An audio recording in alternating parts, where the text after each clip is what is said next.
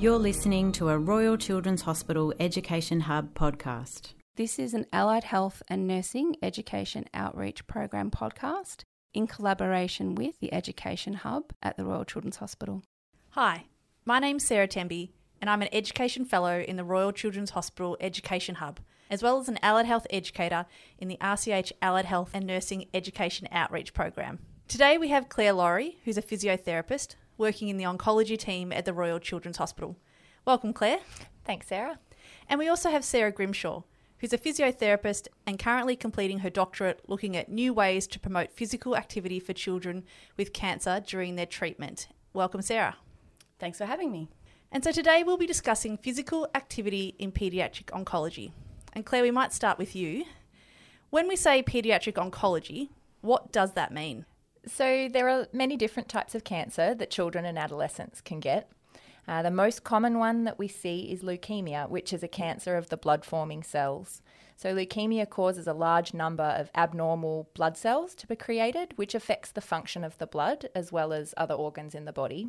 Mm-hmm. Other paediatric cancers that we see include brain cancer, neuroblastoma, which is a cancer that is common in young children and develops from the immature nerve cells. Sarcoma, which is a broad group of cancers which begin in the bones, muscles and connective tissues around the body. And lymphoma, which is a cancer that originates from the lymph glands. And there are lots of other types of cancers that affect children, but those that I've just mentioned are the most common. Mm-hmm. And so children, when they have these cancers, can receive chemotherapy, radiation, sometimes surgery, and a bone marrow transplant to treat their cancer. Okay, and what is the role of a physiotherapist in paediatric oncology? Yeah, so physios are involved in working with children who've been treated for lots of different types of cancer. There are huge advancements being made in the medical and surgical management of childhood cancer, and this is fantastic because it means that more children are surviving cancers that were previously not able to be treated. It does mean, however, that there is a growing number of children and young adults who are living with the physical side effects of their cancer and their cancer treatment, and they often live with that well into adulthood. And we know from long-term survivorship studies that a childhood cancer diagnosis puts children at a high risk of long-term health problems and sedentary lifestyles, which can impact their participation and health-related quality of life. So physios are really important in managing the short and long-term physical effects of childhood cancer. Some of those impairments associated with cancer treatment can be prevented or at least minimised with the early detection and treatment. And this can have a massive impact on a child's function in the short term, but can also help them get back to doing the things that they love after they finish treatment. So physios also have a big role to play to help encourage and facilitate participation in physical activity as much as possible during treatment. And this can help children maintain their physical function and their sense of independence and connection with an active lifestyle, which is really important. And what are the common physical impairments that need to be addressed? Yeah, there are many physical side effects of having cancer, as well as the effects of the treatment that they undergo. So some of the things that we see are fatigue, nerve damage, weakness, loss of appetite, and sometimes developmental delay from being in hospital, and they're really common across all the types of cancer. So our role as a physio is to try and lessen those side effects. So we use things like strengthening and developmental support, exercise, equipment prescription, and other things that we can do. We know that children with brain tumours usually require specialised sort of management in the short and long term, which can include relearning motor skills like walking and running, regaining their strength and general conditioning. And they also sometimes require equipment to help their physical function. Yep. So there's also specific rehabilitation required after surgery to remove a bony or a muscle tumour. So these children often need to have big, extensive limb salvage procedures and they need long-term rehabilitation afterwards. So in general, all children who are being treated for cancer benefit from remaining physically active during their treatment. Great, thank you, Claire. And Sarah, what are the challenges in keeping children moving and active throughout their cancer treatment? Great question. There's actually some really big challenges to keeping children physically active during their treatment, especially given the length of time that they're receiving acute treatments, which can be up to and beyond a year. So it's not easy to be physically active in the hospital. Children are often confined to small spaces. They don't have access to their own toys and activities that they like to do. Children have lots of lines and attachments, and this makes keeping active very challenging, especially for little kids. In hospital also, they're not involved in the day-to-day sort of incidental opportunities for movement. So walking to the kitchen for snacks, getting dressed, getting up and having a shower and going for walks outside. Families often have to relocate during their treatment, and children are isolated from their friends and their siblings. Often between rounds of treatment, families need to live close to the hospital, so their usual support and activities are not available to them, like sport and going to school. So generally, children during their treatment are unlikely to be able to continue to play sport or go to school or kinder. And due to a risk of infection, and especially this added risk of COVID outbreaks, they can be even more isolated from their friends and family. And children undergoing cancer treatment can feel nauseous and unwell, yeah? So I'm assuming that could be a barrier to keeping children active? Absolutely. Cancer treatment can be really challenging for children because they can feel nauseated, dizzy, they can have lots of pain. And these are additional challenges because they just don't feel like moving at all. The impact of a cancer diagnosis on a child's mood and anxiety can really affect their motivation to participate in physical activity. So children who weren't particularly active prior to a diagnosis may be even less likely to want to do things. Alternatively, children who were really active and sporty may be distressed about changes to their strength and their function and the changes in their body, and they may be really reluctant to re-engage with being physically active because their body has changed so much. And what is the impact over time for children not being active, given that their acute cancer treatment can last, as you said, up to a year? So this is a massive challenge because it's not just a week or a month that these challenges they're facing. It can be up to a year. So over time, this can really affect a child's confidence and their independence and really their motivation to move at all. So children can even start refusing activity as a way to regain a sense of control because they're in this environment where things are done to them constantly. So it's the one thing that they can gain a little bit of control over themselves and their environment. So children and families find it really challenging to maintain physical activity and see this shift towards sedentary activities over time. So without the support from professionals such as physios, families and children really find it almost impossible to overcome these challenges. And without the support of a physio, children can become more sedentary over time, and they just find that movement isn't enjoyable anymore. And this can have an effect on their physical development and their physical function. And it can also have this secondary impact on their connection socially with their family and the community. So treatment really is too long to leave physical activity until they have finished treatment. We need to address it more proactively during their treatment. And Claire, what is important to consider for health professionals working with children with cancer who are currently undergoing treatment? And this might be advice for hospital health professionals as well as our community health professionals. Yeah, so firstly, we want to acknowledge that physical activity is safe and recommended for children both on and off treatment. And families need consistent messaging from their healthcare professionals, so nurses, doctors and allied health staff, that physical activity is possible and beneficial. And every member of the treating team can play a role in that, not just the physios. And we know that moving needs to be promoted, no matter how small that movement is. And sometimes this means reframing what children see as physical activity, especially for children who were previously very athletic. They may not be able to run or kick a footy, but they can still do other activities that are fun and beneficial. And promoting independence as part of the everyday routine is something that nurses can do, and they have a vital role in us achieving that physical activity. So all clinicians can play a role in keeping an eye out for significant declines in function or specific impairments. It's so important that children are referred to physio as soon as possible so these impairments can be managed early. And what is important to consider for health professionals working with children who have finished their cancer treatment? Yeah, it's really important to support children to return to physical activity and exercise after treatment.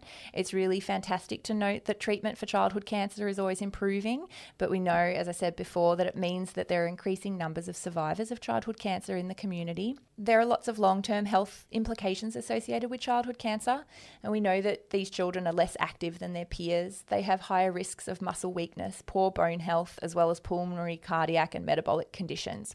So treating and managing these issues as early as possible is crucial to assist children to re-engage with an active lifestyle and improve their physical function and their confidence and enjoyment with being active. Some families may be really motivated to get their children back into sport and recreation, whereas others may be anxious about what their child can do and what precautions they should take.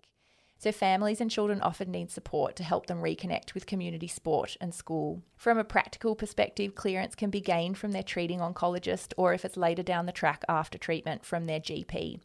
I think it's really important to access support through the community, either through all ability sport and recreation, support to schools and kinder.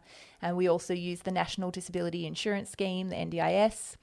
And usually the oncology physios at the major hospitals are happy to be consulted if there are any concerns in the community. Thank you, Claire. That's awesome. And Sarah, as I mentioned before, you're currently completing your doctorate. As part of this, what research are you undertaking with the paediatric oncology population? So my research is really focused on exploring how we can get children more physically active during their cancer treatment. As we've discussed, there's many challenges to doing this, and we really needed to find new ways and perspectives to try and achieve these children getting more active. So due to the really complex barriers that we see and the length of treatment, what we've found is that giving once-off advice, just saying you should be more physically active and giving a home exercise program is often not effective, and families need more targeted and ongoing support.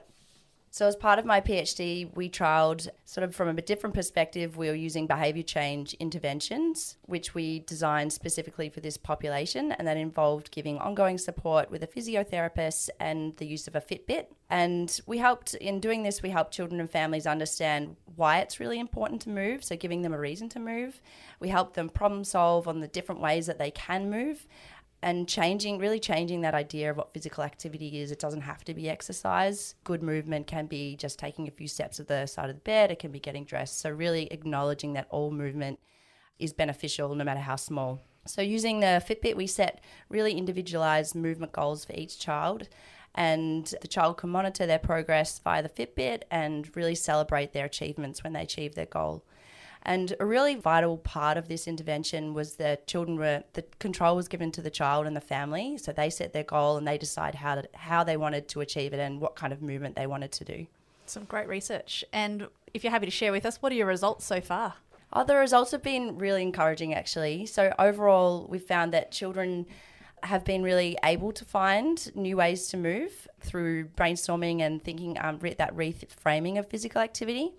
And that having a goal and being able to monitor their progress on the Fitbit has really helped with their motivation. Also, as I said before, giving the children control over how they chose to move really encouraged the children, the families to take responsibility for their physical activity, and gave them a really great sense of achievement in being able to reach their goals. So it's something that families are saying that it's a tiny part of their day that they feel like they've achieved something, and that really helped their motivation to keep on with being physically active. So in feedback sessions, family have said that it's helped them to really prioritise physical activity and see it as something that should be done every day, and that it's something that is achievable rather than feeling overwhelming or stressful. And what is the future direction of physiotherapy in paediatric oncology? So physiotherapy in paediatric cancer is still quite a new area, and originally evolved in response to the obvious physical impairments that these children can experience, but were often being referred these really far down the track.